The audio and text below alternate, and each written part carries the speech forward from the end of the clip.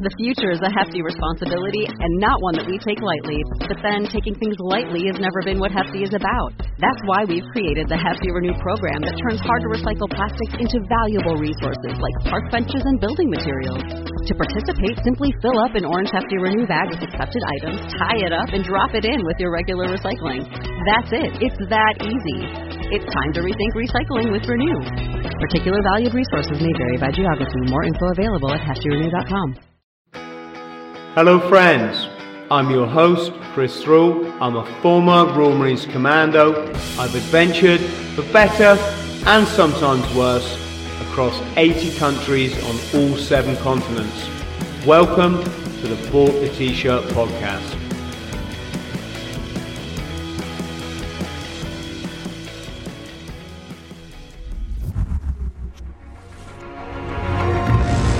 Steve, how are you, brother?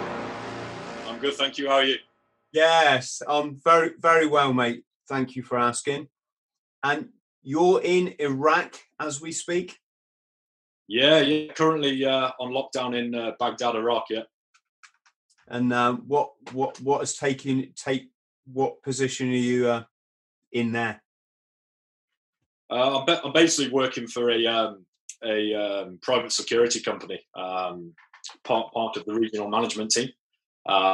So we basically oversee all of the projects within our region and provide support to those projects. And if we go back to the beginning, get some light on my face. Was it one para you were in? Yeah. So obviously I left school in year 2000. Always wanted to join the military. I had three other family members in the parachute regiment at the time. So obviously, you know, my allegiance was to the parachute regiment. I was too young to join as an adult entry. So my only option really was to go to the Army Foundation College in Harrogate. So I went to the junior leaders college in Harrogate, spent 12 months there, obviously set on the parachute regiment, passed out of Harrogate, went to ITC Catterick. Steve, can you just explain for our friends at home because the junior leaders, I don't know if it still is, that used to be a big thing for school leavers, didn't it? Yeah. So it's basically like a new concept that began, I think it was 1998. They wanted to kind of bring the concept of the junior leaders into the military. So you basically conduct your education side to get you to the rank of the sergeant. And they kind of deem you as kind of, you know, the future of the senior NCOs of the military. So obviously you go there, you conduct 12 months training, which is a breakdown of education, military training. So it incorporates your phase 1 training as such. Once you get to your 6-month point, you then obviously choose your regiment, which regiment you want to go to. So obviously I was set from day 1 to go to the parachute regiment because my family allegiance. So at the 12-month point, obviously you pass out and then obviously move on to your phase 2 training then, which for me was ITC Catterick for Para Depot. And it's that thing, isn't it? The paras,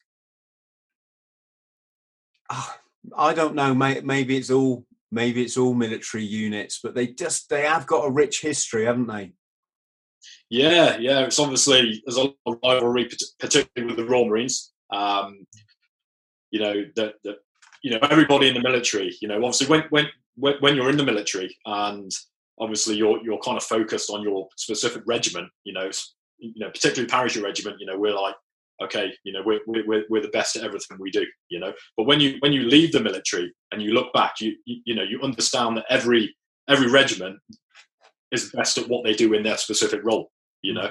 Yeah. So, you know, and particularly moving into the corporate environment as well, when I left the military, you know, you work a wide range of people, you know, people from all different backgrounds in the military, you know, some people from different nationality military as well, you know, Australians and New Zealand and Americans, you know, so yeah, so you kind of get that greater understanding when you leave the military, I think, about all the specific roles that people do.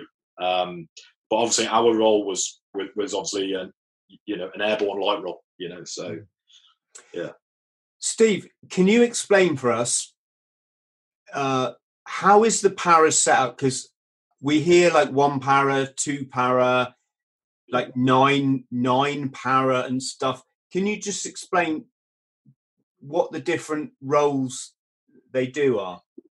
Yeah. So for example, for the parachute regiment, particularly when I joined, you had 1, 2, and 3 para. So they're all the same, just obviously broken down into 3 different battalions. So 1 para, when I joined, obviously I went to the 1st Battalion, who were in Dover at the time, in Kent, and 2 and 3 para were in Colchester, where they still are now. So all the battalions were the same, just broken down because they can't put everybody into 1 battalion. So I was with 1 para for 4 years, and then we basically re-rolled in 2006 into the Special Forces Support Group. So then we basically moved from Dover, moved to MOD St Athan near Cardiff, and our role then was basically to provide direct specialised infantry support to UK SF, SAS, FVA. Was that all of 1 para? The majority of 1 para, yeah. So it's basically a tri-service unit. So they took the core majority of 1 para, and then obviously we had a company of Royal Marines as well. They joined us as like a commando company, and then we also had a platoon of RAF regiment who made up one of the platoons in a rifle company as such. That sounds mental, doesn't it? You could never have envisaged it years ago, But and what about then? I've read I listened to Ant Middleton's book, and he talks about, was it nine para? It a support? Yeah. So within 16 Air Assault Brigade, because obviously you've got the logistics as well. 13 Air Assault Logistics. You've got within 16 Air Assault Brigade, you've got 9 Squadron, which is obviously Royal Engineers. You've also got 7 para as well. They call themselves, which is 7 RHA, which is the Royal Horse Artillery. So obviously you've got your artillery detachments, you've got your engineer detachments, you've got your 13 Air Assault detachments as well, that obviously make up the wider picture. Gurkhas? Yeah. Gurkhas. There were Gurkhas attached to 3 para. I'm not sure if they still are, but I know 3 para did have a number of Gurkhas attached to them. Have the Gurkhas got their own? Would you call it a battalion? I'm not familiar with the. In the Marines, you're part of 3 Commando Brigade. Yeah, and then you have. In my day, it was 3 Commando units. And I guess the Marines would be the equivalent of an army regiment. So yeah, that's right.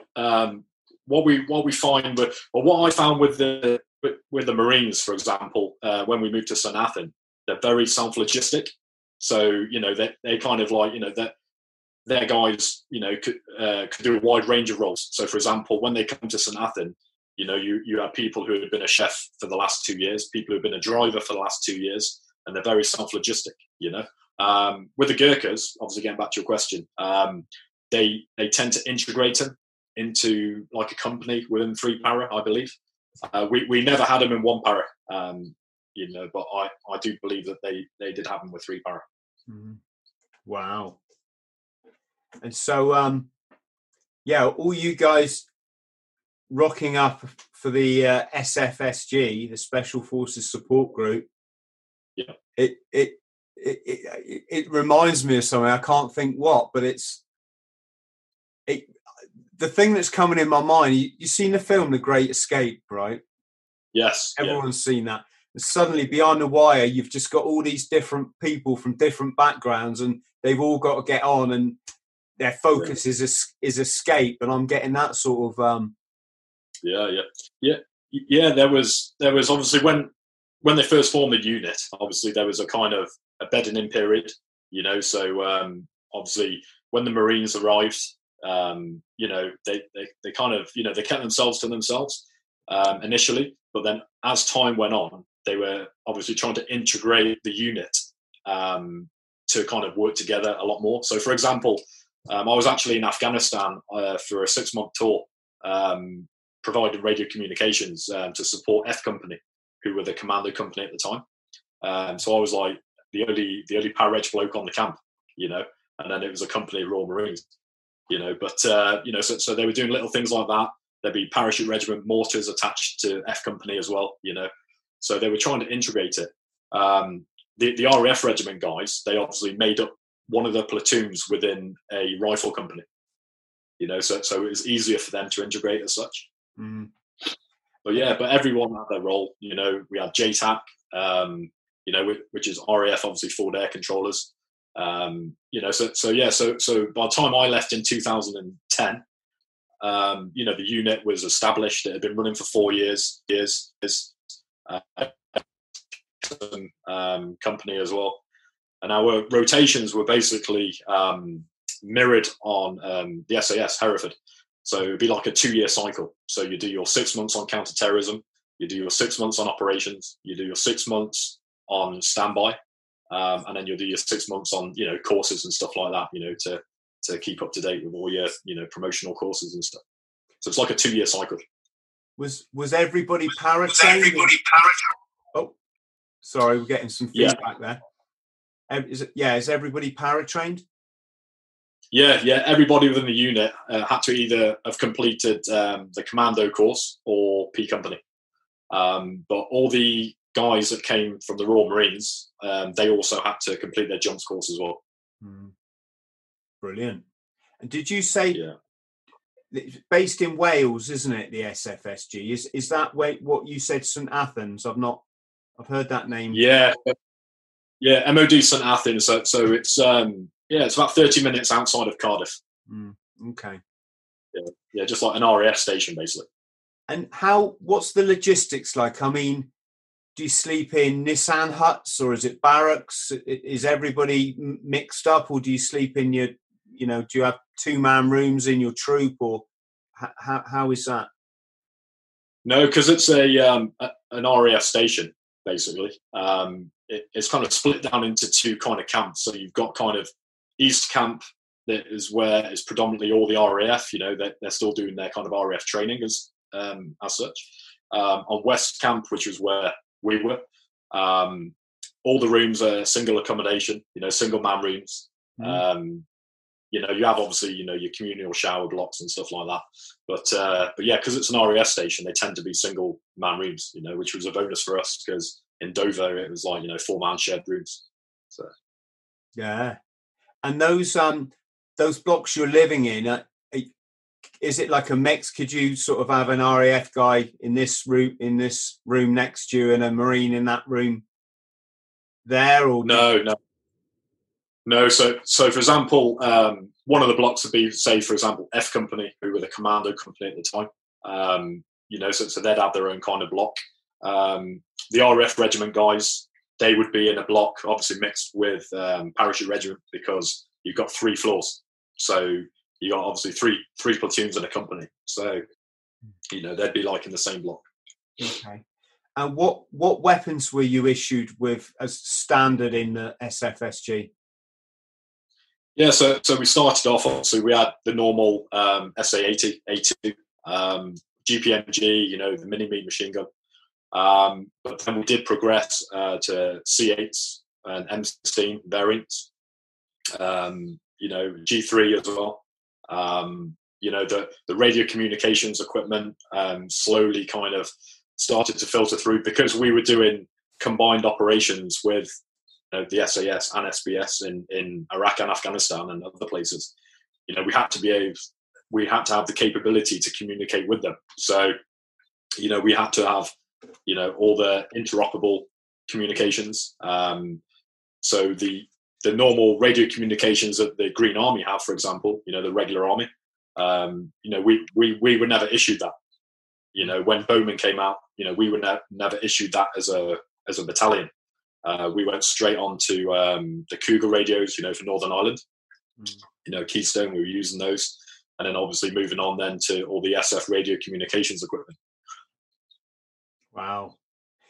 I'm just I want to get the SFSG covered in one segment, because then we can put that up as a separate clip, Steve, and that'll get a massive amount of interest. So can you give something without giving any operational stuff away, because we'll get in trouble? Can you give us any ideas? We'll just keep it anonymous, but where they have worked alongside the SAS and SBS, and what kind of stuff that it involved? Yeah, so predominantly the main two locations were Iraq and Afghanistan. So we, as a unit, we deployed in 2005 in support of the SAS in Baghdad. And the main role there was basically to provide fire support and cordon control, to allow the SAS guys, to go in and obviously, do their job and hit their targets. In Afghanistan, there was a multiple range of operations. There were 3 different operations in Afghanistan, separate to the regular army operation. So in Afghanistan, you had Op Herrick, which obviously the regular army were on, and then we had another 3 different operations as well, which were SF operations, which we were working on, which range, from Helmand. Basically, one of them was a training task for the Afghan task force, basically, which was the Afghanistan Special Forces. So part of our role on that was to deploy as a company group and split down at the location. So you would take half of the Afghan task force out on the ground, the other half would do training on the camp, and then you'd just keep swapping over. And it was an enduring operation, went on for a number of years. It was still going on when I left in 2010, so it's like a training task. Then you had another couple of operations as well, near Kandahar, working to the SBS, which was basically mainly our kind of support element, like mortars and things like that, to provide obviously mortar support and other support to the SBS. Mm-hmm. Can you give us again, without giving any operational details away, but I mean, top secret details is obviously what I mean. Can you give us an idea, Steve? What's it like when the rounds start coming down? What did you have any particular if you're anything like the other SFSG guys I've spoken to, they say, Chris, we had loads. Obviously, Afghanistan. Obviously, that's the main place where obviously a lot of the activity was happening at the time. For my time in SFSG, anyway, because we had the 4 separate operations in effect, in Afghanistan. So, Afghanistan was interesting. One of my wife's cousin was actually blown up in Afghanistan, which is how I met my wife. So, obviously them being cousins. So, he was blown up, and we ranged from obviously Marja, Nadi Ali, Helmand. We took part in the rescue of a US journalist as well, which we unfortunately lost a guy, on that operation. To rescue. Are you able to talk?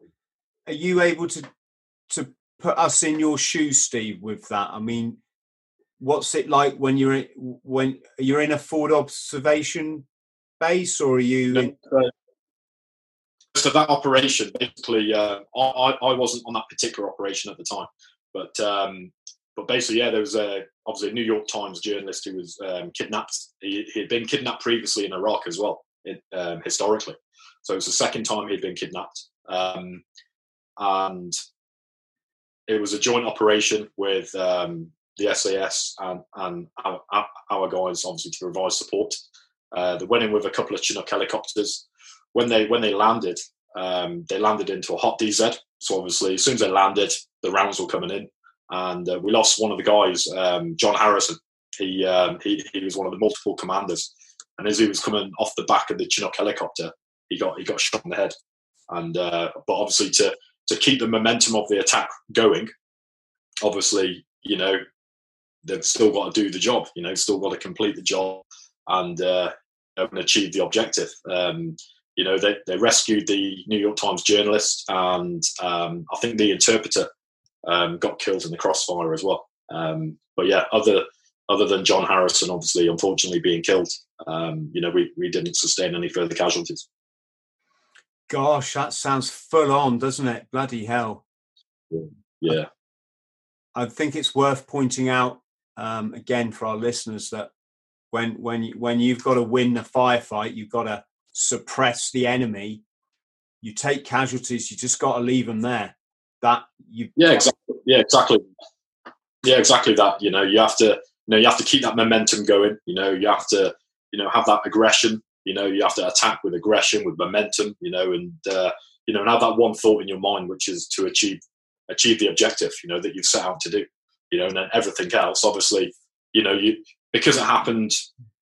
Obviously, as they were landing and obviously coming off the back of the Chinook, the air crew on the Chinook helicopter, could then provide medical support, for the injured, or John, but unfortunately, there was nothing that they could do.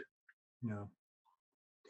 And any contacts that you were involved in, Steve? Could you talk us through how the rounds started coming down and how did everybody react?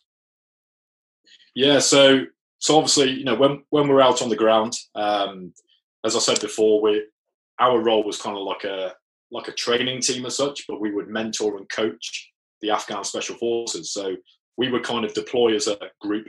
We'd go out on the ground, we'd have a certain area to kind of operate in, and then we'd wait, obviously, to come under contact.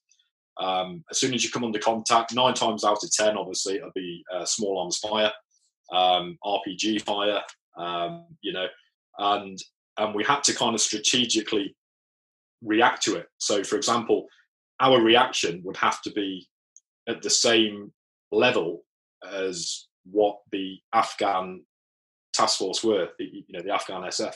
So, for example, if they weren't at that standard to advance, and then we would then do a fight and withdrawal, and then extract from the location. And then as the operation was ongoing and they were becoming more proficient in their drills and skills, and then we could start advancing, and then we could start taking out positions. They were called Tiger teams as well, which used to support the recce troops of different units as well, on Op Herrick. So a Tiger team would be attached to, say, for example, recce troop from 3 Commando Brigade, and then they'd go out and and assist with them as well.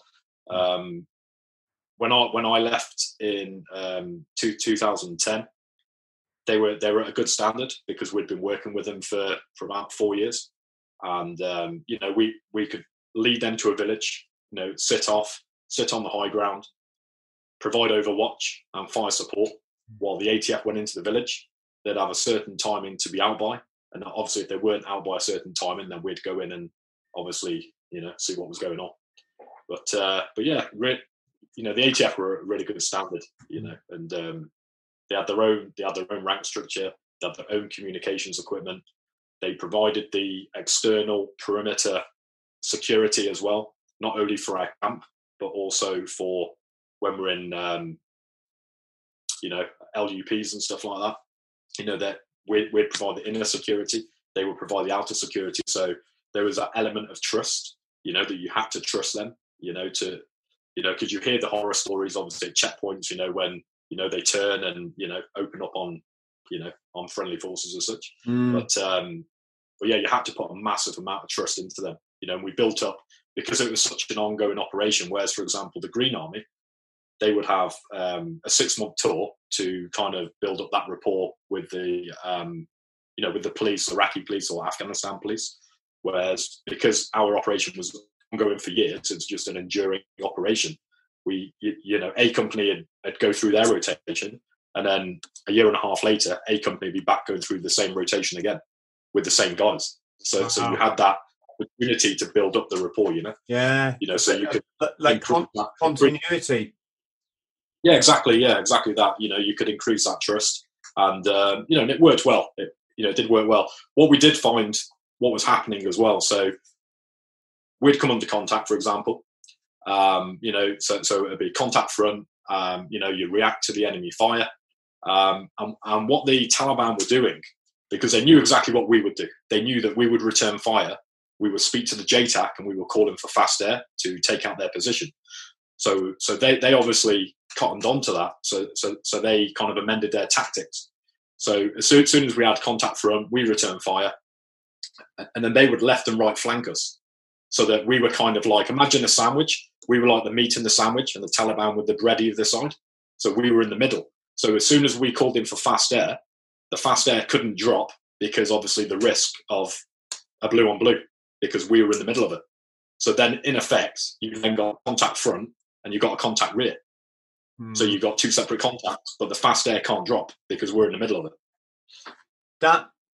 That sounds incredibly, I don't know if frightening is the right word, but you're getting overrun, and you can't and you can't call in air support.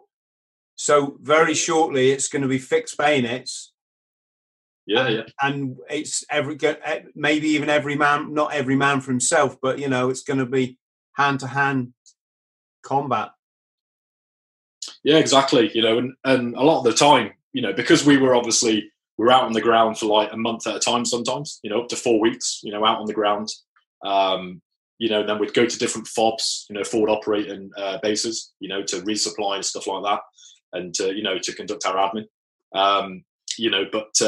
But our main kind of concept was literally return fire, call in fast air. Fast air will come in, obliterate them, and then we continue on task. But obviously the Taliban reacted to that, and then obviously amended their tactics, to facilitate, which then made it more difficult for us.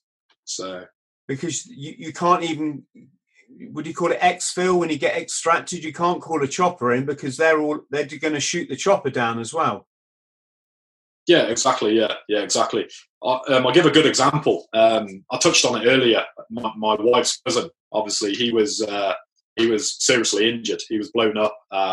He had 3 operations in Afghanistan before he even got out back to the UK, to Selly Oak. And the wagon, the Manacity vehicle, was basically cut in 2 because of the force of the blast. So you can imagine how big the blast was. So he obviously was extracted. However, because there were troops in contact, the British military, the British RAF, they wouldn't come in to extract him. So because of obviously the risk of a helicopter being taken down.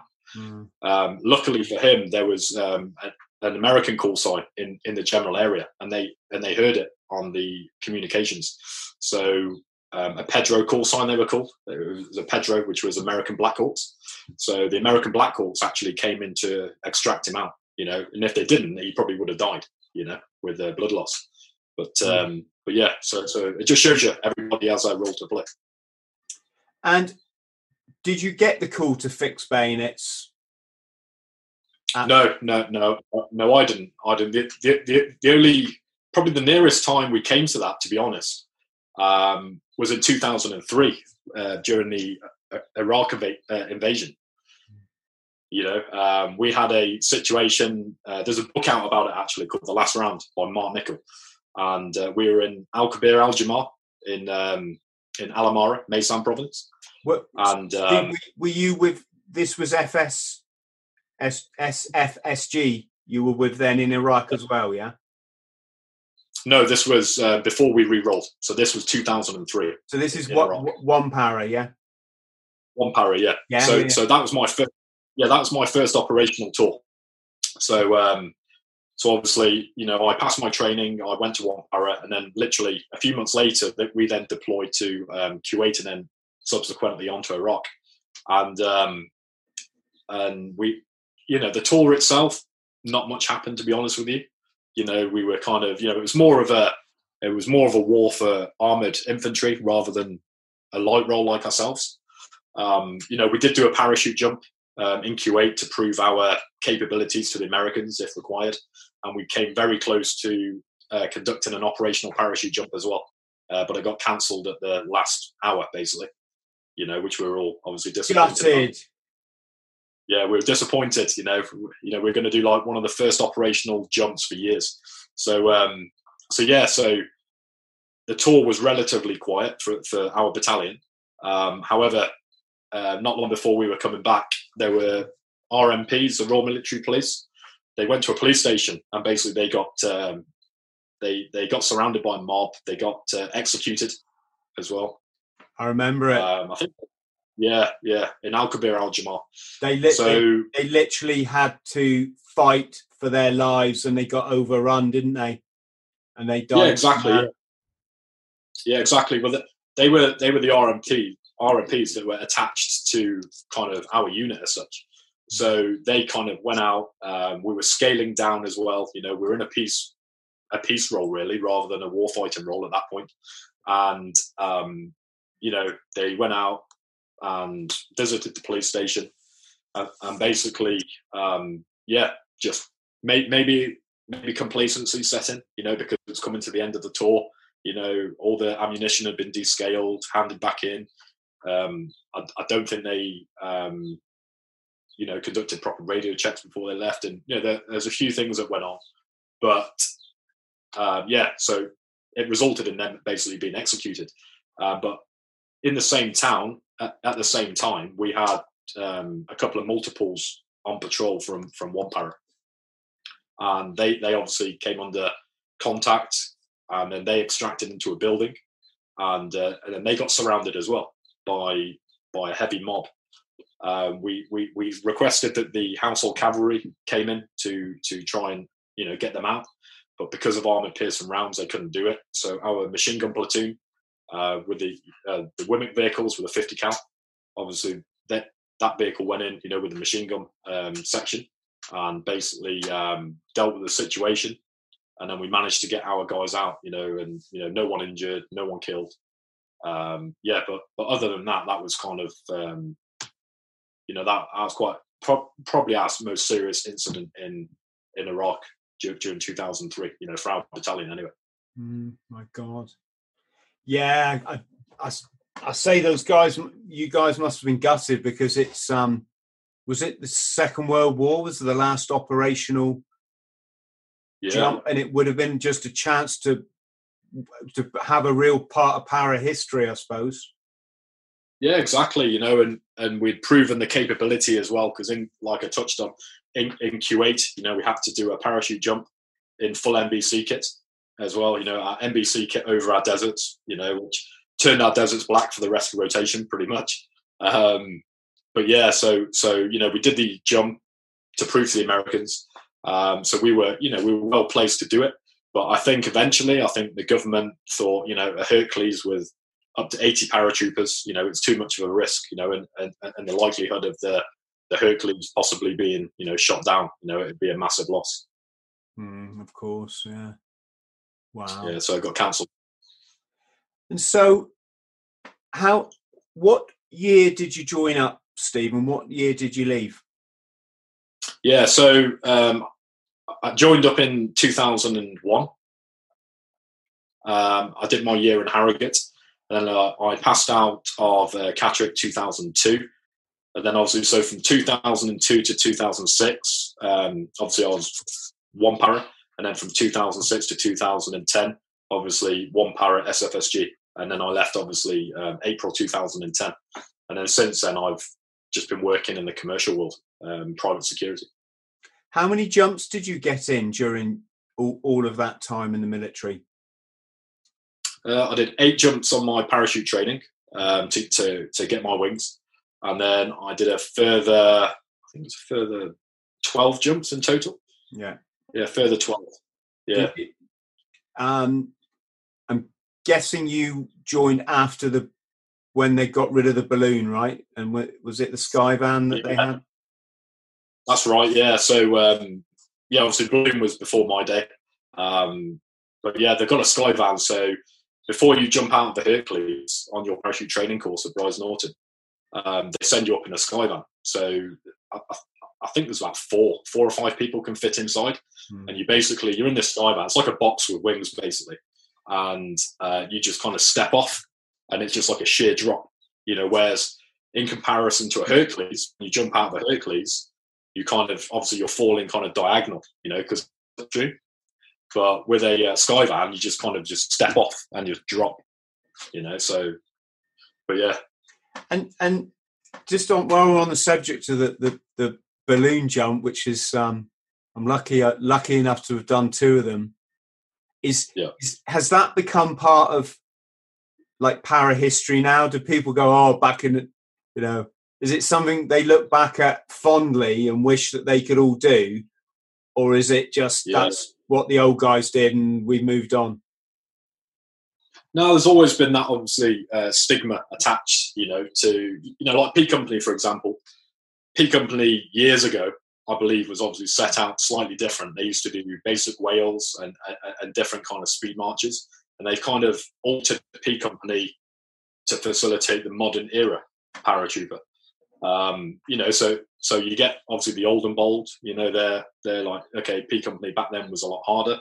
The P Company staff are like, no, it's still the same, but yeah, like as for the balloon jump, you'd like to do it to be able to say to the older generation, yeah, we did that, but times change, things move on, and different concepts obviously come in. And I'm sure the next generation will be talking about the Skyvan and saying, I wish we could have done the Skyvan, like the last generation. Yeah. It's the whole parachute course. I don't think you could ever put it into words for someone who hasn't done it. It's interesting as well because it's something that is associated with freedom, which is like your skydiving and your parachute. You throw yourself out of a plane, you're free, you're flying, and a version of flying. But in the military, they blend that with a real military discipline isn't the word I'm looking for, but regimentation. So you're in the Herc and it's 1, 2, 3, 4, and it's all so military. And then you come out and you shoot 1, and then the guy behind you 2, 3. It's all so. It's like I can't really put it into words. It's just that feeling of being involved in that is especially with the sim sticks as well. Obviously, when you're coming, port and starboard, when you're coming out of each door, and it's like half a second intervals, so the PGIs have to be on the ball because if they kind of dispatch you at the same time, you obviously meet at the back of the aircraft at the same time as well, which means then you could become entangled and then have air steals and stuff like that. Yeah, I spoke to somebody the other day that they came out together and they collided and their chutes wrapped up. I think they managed to get out of it. It's quite amazing, isn't it? How by nature of the fact the canopy's catching the air, it can pull you out of disasters. I mean, you can even land on top of somebody else's chute. If they've stolen your air, you land on their chute, you roll off, and then your chute just opens again, right? Yeah, so like on a canopy, you can actually. I've known somebody, not me personally, but I've known somebody where they've obviously been coming down above somebody, and obviously the main risk then is an air steal, because if you get an air steal, and then basically a parachute will come down like that, and then that'll steal the air of that one, and then this one will come down, and they'll just keep falling in intervals until one of them hits the ground. So obviously, if you get in that situation, you have to steer away immediately. I've known guys run across a canopy, and it's like running across a floor because the air has filled it. So it's like concrete. So they kind of run across it and then try and steer away, as quick as they can. Yes, and to steer away for people listening is you're pulling on one of your 4 lift webs, isn't it? And it spills air out of one side of the canopy, and it drives you away from your, I was going to say competition then, but comrade, exactly. I should say. Competition to live. Yeah, exactly. Like, yeah, when you're early in the air as well for a short amount of time, obviously, you've been dispatched, you've done your 3-second compulsory count, you then obviously assess your drift, check below, make sure that no one's below you before you lower your equipment. Obviously, lower your equipment and then get your risers, and then before you know it, you're kind of, you're reassessing your drift, and then you're preparing for your landing, so you're getting to your landing position, and then, prepare to do your, accept the landing, what's coming. And that ground rushes up fast, right? Yeah. We had a few guys who struggle with ground rush. So, for example, as the ground's coming, they'd kind of reach out with their feet, but then obviously that's how you break your legs, because your legs are apart and you're kind of reaching down to touch the ground with your foot. It's called ground rush. In my time, when I was on my jumps course, one thing I do remember was we watched a video before our first parachute jump, just to get everybody kind of, into the feel of it and stuff like that. And the video they showed us was about a HUPRA, which is a hung up parachutist, which, so I think they did it as a bit of a joke, obviously the RAF, trying to put the wind up us a little bit before our first jump.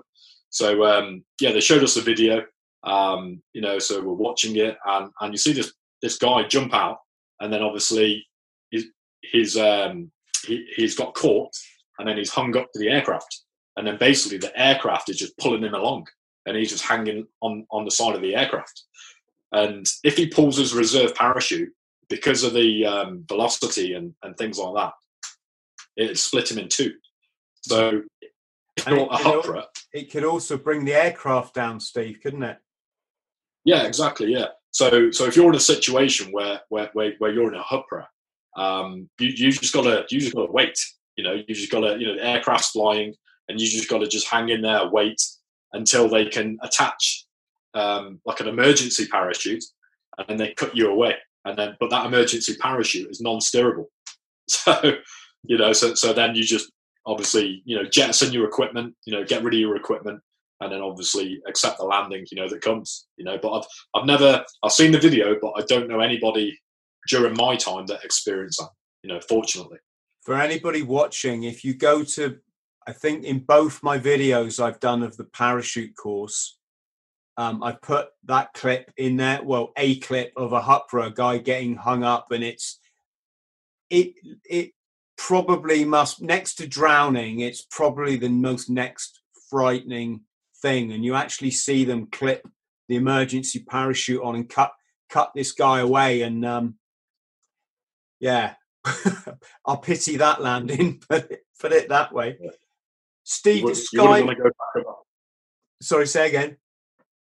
I said you wouldn't want to go back up after that, I don't think. No. Imagine if it happened again. The Skyvan, mate, who flies that? Where's the pilot come from? Yeah, so it's the RAF. So Western on the Green, that's where the drop zone is, the DZ, but where we do all of our training jumps. So it's like a RAF kind of aircraft, RAF pilot, and and they just take you on that short flight to Western on the Green, and then you do your jump, and we only did one out the Skyvan, and then literally as soon as you've done your one out the Skyvan, you get on the coach, you go back to Brize Norton, and then your next jump's out the Hook, which are totally different, because like I say, the Skyvan, you jump and it is like a sheer drop, so it simulates the balloon jump in effect. For me personally, I prefer jumping out the Hook, because it doesn't feel as like such a sheer drop. Yeah, there's no fear jumping out. Well, certainly when you're in loose order, so you haven't got your big Bergen and your weapon or a bit of. They gave us a jerry can full of sand to simulate our Bergens, right? But yeah. It's almost like wickedly good fun jumping out the Hook, because you don't really have much. There isn't that sort of cold, chilling fear that when you stand in the balloon and you look over and you go, oh, fucking hell. All happens so quickly. Yes, it's remarkable. It's got remarkable similarities to when they used to hang people in the prisons, and it's like, right, come here now, bang, and before you know it, it's that was like the parachute jump. It's like, right, number one to the door, okay, go, arms across your reserve, go. It was also quick. Did you do you must have done a night jump. Yeah. So during your parachute training course, you have to do one night jump, and then obviously on subsequent exercises in battalion, you jump at night as well, quite a lot of the time. But I found, for me personally, I found my best landing was the night jump, because you're more relaxed when you're coming in for your landing because you can't really see anything, so you're not kind of tensing up, getting ready for impact. You just kind of just keep your legs together and just wait for the impact, So I found, for me personally, my best landings and most comfortable landings were the night jumps. Did you have any accidents, or did you see anybody have any accidents, Steve? On one particular exercise, actually, 2004. We did an exercise with two para, basically joint exercise in Scotland at Westford DZ.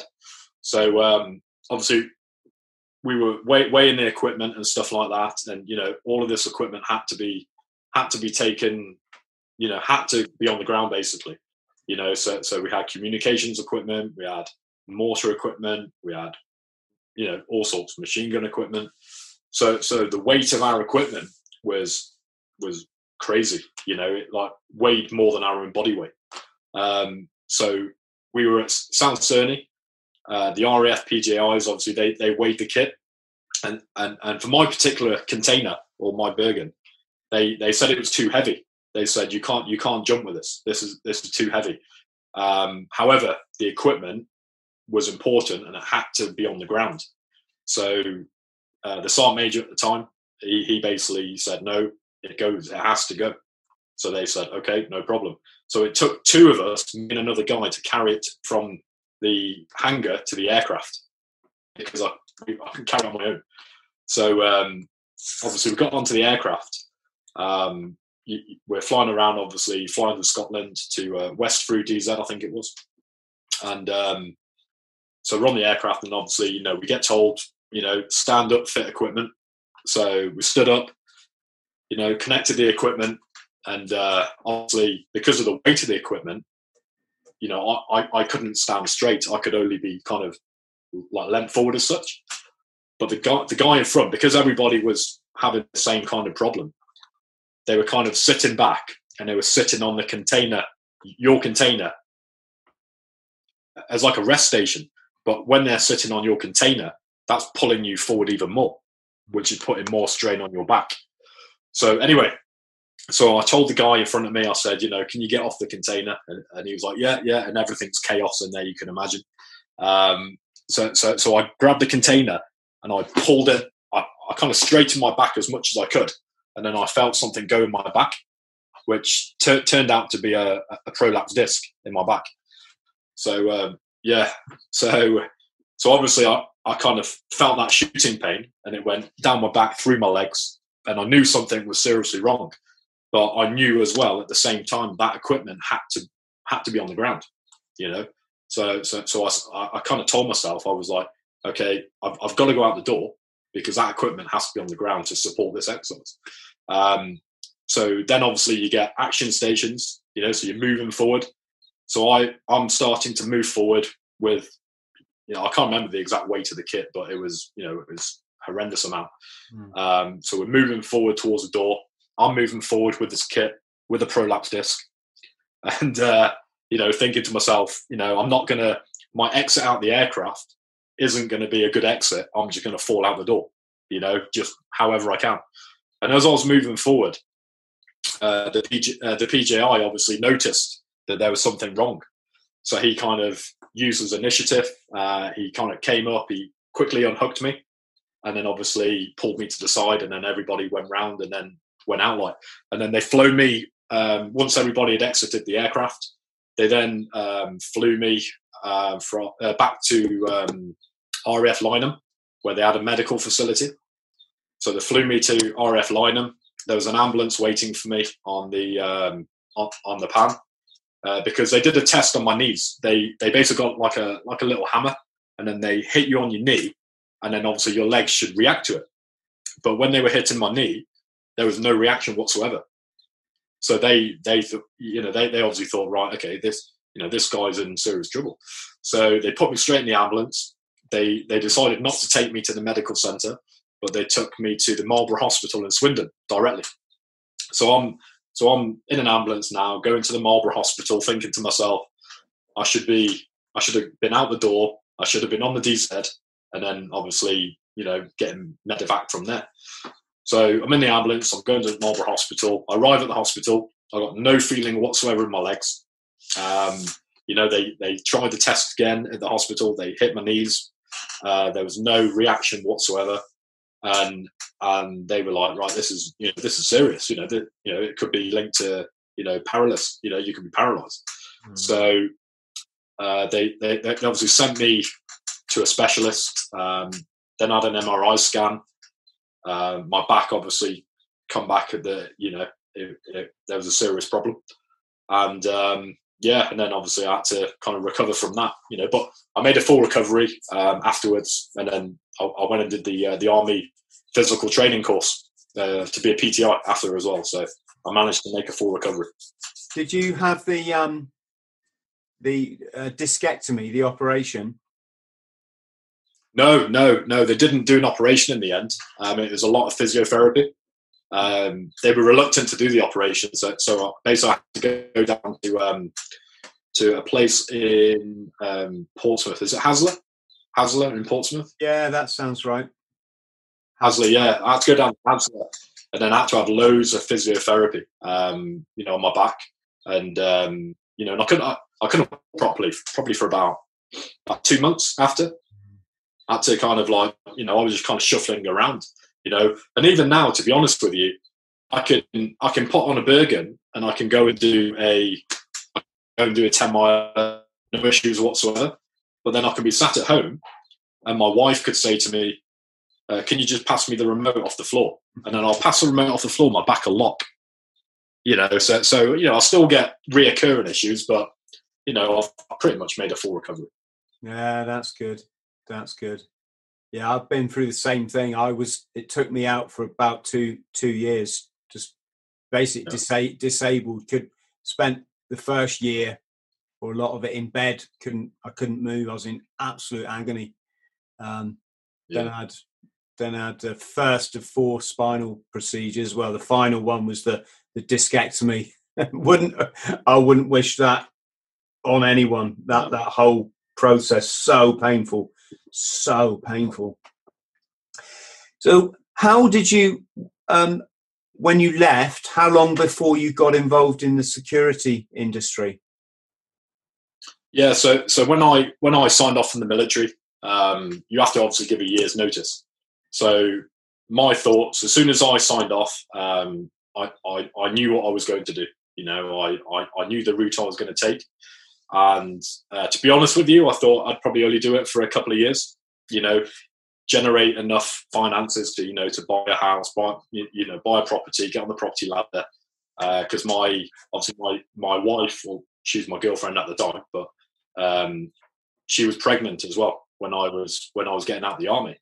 So like my family was saying to me, are you crazy? Your girlfriend's pregnant, you've got no house, and you're leaving a secure job in the middle of a recession, and they said, I think you're crazy. And I was like, no, I said, I know what I'm doing. Just leave it to me. And fortunately for me, obviously I left the military. I went to London, had an interview with a British company, and they offered me a job straight away in Basra in Iraq as a medic. So basically Team 2IC, Team Medic.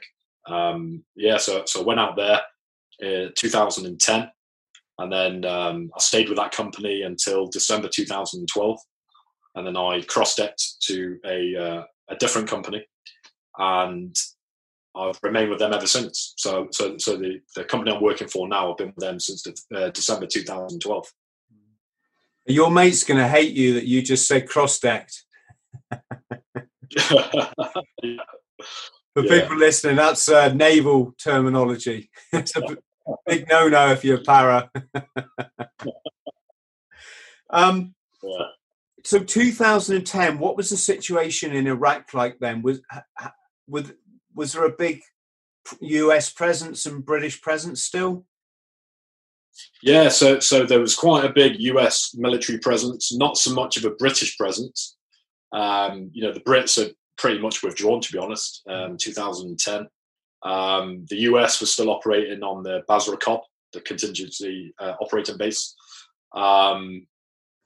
So, you used to, us and our vehicles, our prime security vehicles, you'd always know when the Americans are around because your commercial communication systems would go down because of the ECM.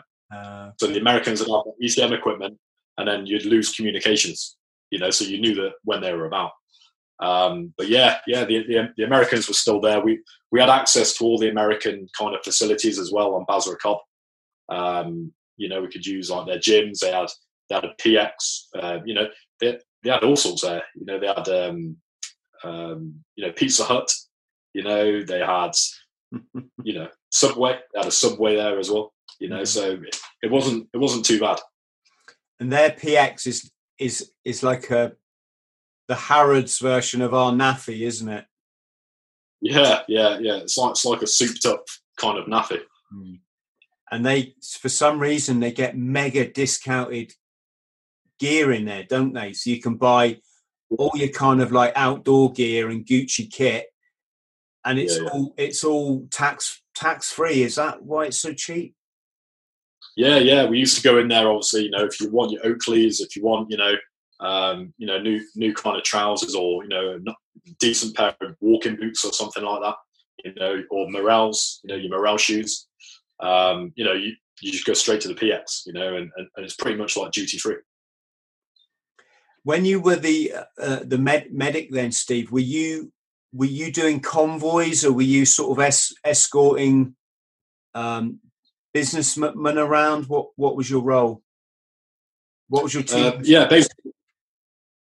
Yeah, so basically we were escorting clients around. It was an oil and gas project. I've been quite fortunate. I've not been on kind of convoys. All the projects I've been on have been oil and gas. Working for 2 different oil and gas companies. So basically, we'd pick up our clients in the morning. We'd know the location we're going to. We'd take them for meetings. Take them maybe to like oil wells, water wells. Take them there, push out, give perimeter security, let them do their job, put them back in the vehicle, and then obviously transport them back to Basra Cobb, to the accommodation area. And did you have any hairy moments? One of my oldest, well, not oldest, but oldest friends, as in from the military, he was escorting a client to I think it was a gas station or some sort of power station in Mosul, and they got ambushed by something like, let's just say 17 pickup trucks appeared from the back streets, all obviously full of armed men, and it was just him and another Marine escorting this guy. So obviously they had no chance. They pulled their vehicle across the road, so they cut all these pickup trucks off from their client, who was able to escape, but they were both obviously shot dead. And I think they then took their body, according to another one of my best friends who went to receive this chap's body at the airport. It wasn't very nice what they'd done to him, Yeah. As for like kind of contacts and stuff like that, I've been quite fortunate, to be honest. The main threat really I've kind of come into personally, on a personal kind of opinion, is IDF. IDF is basically indirect fire. So you'd have the insurgents. They'd want to target a important facility. So, for example, Basra Khan, because they knew that the US were there. The US forces. So they were primarily the main target. The private security companies were not the target. They were aiming more for the Americans. So yeah, we'd have the IDF come in. One of the rounds landed in one of the accommodation areas where I was, and my team, my 2IC, and it took out a whole row of the accommodation block, which was a 107 rocket. Wow. Yeah, so we were really lucky, to kind of escape that, to be honest. But yeah, mainly IDF. I've been quite fortunate. There was an incident in Basra with the first company I worked for, which impacted a different team, but I was in the general area. So the team were basically approaching a roundabout near a mosque in Basra, and they set off an EFP, electoral device. And so basically a stronger variant of an IED. So you have an IED and an EFP. The EFP is a lot more kind of powerful, and it's designed. It was propped up to basically cut through the whole B6 vehicle. So it'll come in through the bottom and it'll exit through the top, and anything in that vehicle it'll just cut through. So the local national driver, he obviously died. His hand was found a few hundred meters down the road on the floor. The British expat, he sustained quite serious injuries as well. So yeah, but yeah, you get the odd incident like that.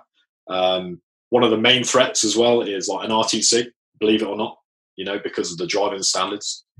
So if you flash, to allow somebody to go, they won't go. If they flash you to go, it means they're flashing to say like thank you. So you never know where you stand, on the roads with the driving.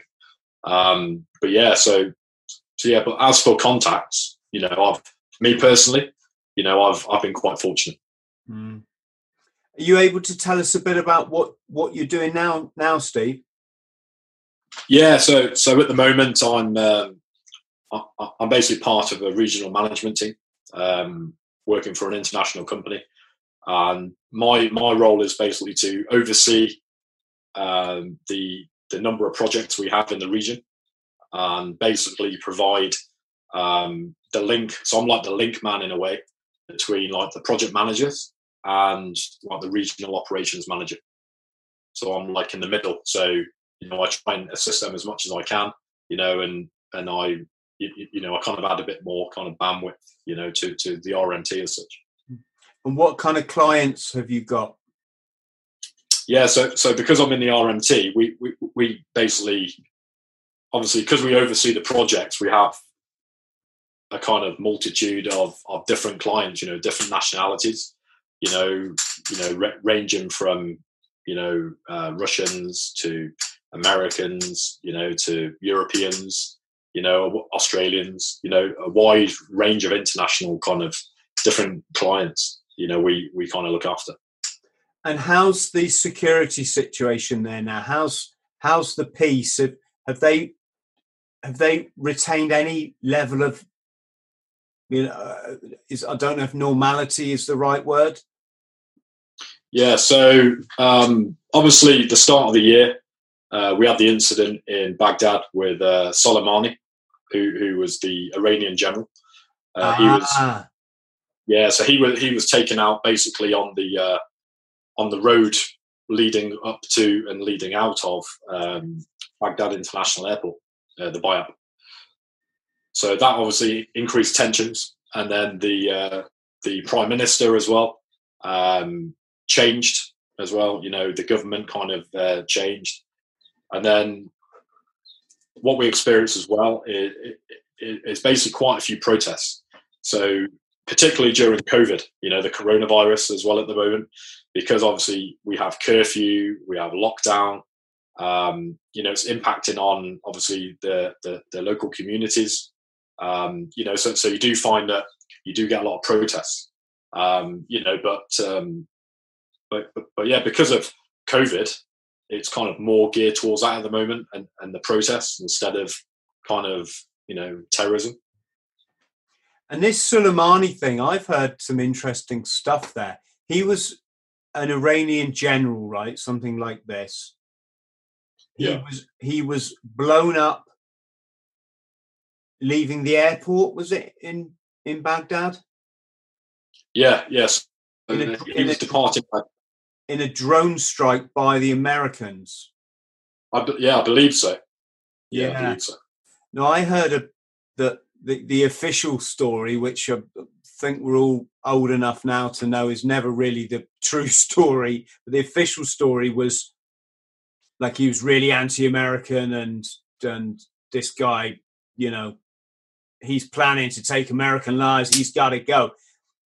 The story that was doing the rounds, though, was that he was anti some oil deal between the Americans and Iran.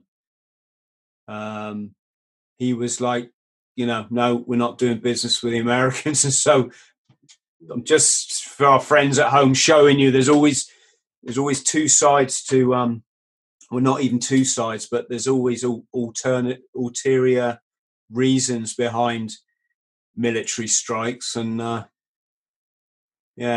interesting. Yeah. So, Steve, I'm going to thank you ever so much, mate, for joining us and sharing your story. It's lovely to talk to one of my brothers in the Paras. Yeah.